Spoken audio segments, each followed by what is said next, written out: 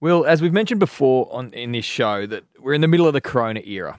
Yes. Which means people need to show innovation. They need to think outside the square. They need to be looking at new ways to do things, because in this time that we're in right now, people can't just keep doing the same thing. Hey, you have to adapt. Adapt or die. You've got to keep swimming forward. You're like a shark. And one of the Because most... The world's been turned on its head. It has. And one of the Australia and the world's most progressive organisations is the NRL. Yeah, without doubt. I mean, when you think about looking towards the future and setting the agenda for the world, the NRL is a place that I look all the time. If I want to think of sports that are 5 years ahead of us, The NRL. ahead of society, ahead of Every single time. ahead of FIFA, ahead of the AFL, it's the NRL. They lead the way. They're trailblazers. For me, I've got Apple and Google, NRL and Tesla and Daylight Fifth. Those four have just... In terms of worldwide innovation. I put NRL in the same basket as Tesla all the time. So when the coronavirus situation came up, I thought, what are the NRL going to do? What are the brains trust at the NRL going to do? Because surely at a time like this, they will come out of the box and with something brilliant. As everyone was scrambling, I just thought, oh, God, what are the NRL doing? We need answers. We need guidance. And neither of us were disappointed. They provided it. They did. They came up with an idea, and this is 100% legitimate. Yeah. Of course, it's now defunct. It hasn't happened because this... How fast is time moving? This idea was from 7 days ago. Look, it seems like it's from years ago. But Peter V'landys, the ARLC chairman, the boss of the NRL, put on the agenda and confirmed to Nine News, the home of NRL, that they were looking to move the entire competition to a central Queensland mining town to keep playing games. It was audacious. I really admired it. Do you want to know the next line of the article I'm reading? Yeah. The audacious plan would see NRL players and officials, some 500. So they haven't overcated. No. 500. Housed at a vacant mining accommodation in Calliope near Gladstone. Yeah. Now, Calliope, the 2016 census shows that Calliope has a population of 5,000. So that would be an extra 10% of NRL play. They talk about flattening the curve because we don't want to over-inundate hospitals. But no one's thinking about Calliope. No. How's the IGA at Calliope going to handle this? But I think the theory from Peter would have been just to put a big fence around Calliope. Yeah.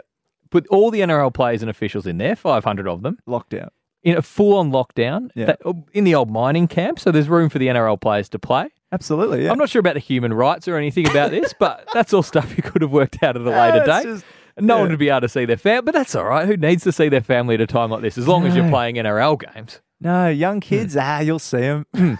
Let's get the season away. We need the revenue. Yeah, well, this was considered, Will, because the NRL decided they could only survive about 6 weeks if they can't play games. So we're a couple of weeks into that period of time now. Yeah, a $500 million black hole. Yeah. So for $500 million, you got to keep sponsors happy. You do. So why not just create a Survivor-style NRL camp out in the middle of nowhere? Absolutely. And we all know that NRL players are well behaved. Oh yeah, the very best. Nothing They'll could be fine. Possibly go wrong. I think they probably have 2 pubs. That's enough. Their business will be roaring. If you need to invest stock somewhere, the Calliope local would have been absolutely somewhere to invest. They have plenty of urinals to pass out on. Yeah, and I've done a bit of Googling around Calliope, and it's a wonderful place. What's there? Well, because there's plenty of stuff to do. If you were trapped there for 6 months or so during the coronavirus, what would you do in Calliope? Well, there's the Gladstone. The Gladstone Water Board operates a fish hatchery at Lake Awunga. So a lot of fishing. A lot of fun. And we know that... Caviar? Probably before the hatching. League players love fishing. There's an 18-hole golf course with a bowls club. It's a bit of fun. Barefoot balls. Because I think Calliope would suddenly become the most interesting place in Australia. I'd want 24/7 coverage. Every NRL player was there. Absolutely. Absolutely. I think it would become like the Truman Show-esque. I think there's... And I think they could have... What they could do if they had gone forward with this idea, not only would you get the income from the games on the weekend, you could have nights throughout the week that could be different shows on every night, focusing on different parts of what's happening up there. Diversifying the talent. So on Monday nights you could run like a Price is Right with the NRL players. Very good. And they'd be good at it too. Tuesday night you could vote people out. Big Brother style. Yeah. Yeah, I like it. Wednesday night, you could run the Bachelor down at the local high school. Like, there'd be plenty of scope to make more money, Will. Absolutely.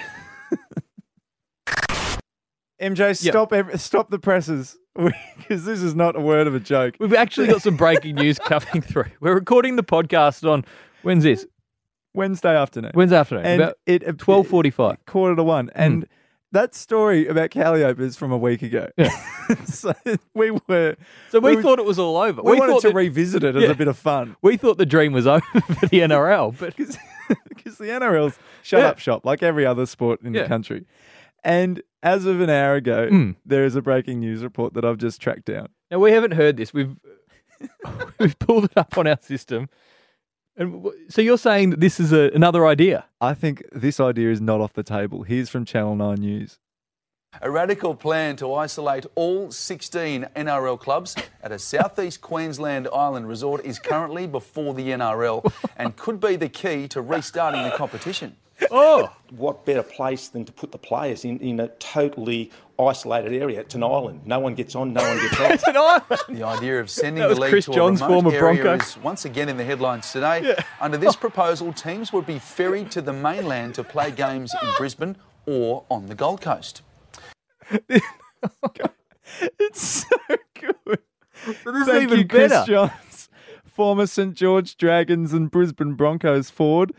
Oh my God, it's So brilliant. instead of having it in a country town, you're now on an island. It's absolutely beautiful, and no one gets on, no one gets off. It's the Alcatraz of rugby league. I know. I reckon only one team remained. Forget the rugby. Lord of the Flies, baby. This is it should be some sort of knockout competition. Turn on each other. So this is far from over. We'll continue to keep you updated on this podcast, but just when we thought the NRL season was over, there's some light at the end of the tunnel. The NRL are decades ahead of the rest of us. They're playing chess, we're playing checkers. And I think even Elon Musk is going, these guys are great. They think outside the square. Rugby league, it's a marvel. I love it. And I hope that they end up playing their entire season out of Tangalooma. On an island. Why get the ferries to the mainland? Just put a field on the island. Play at Tangalooma. Set up a camera. It's not that hard.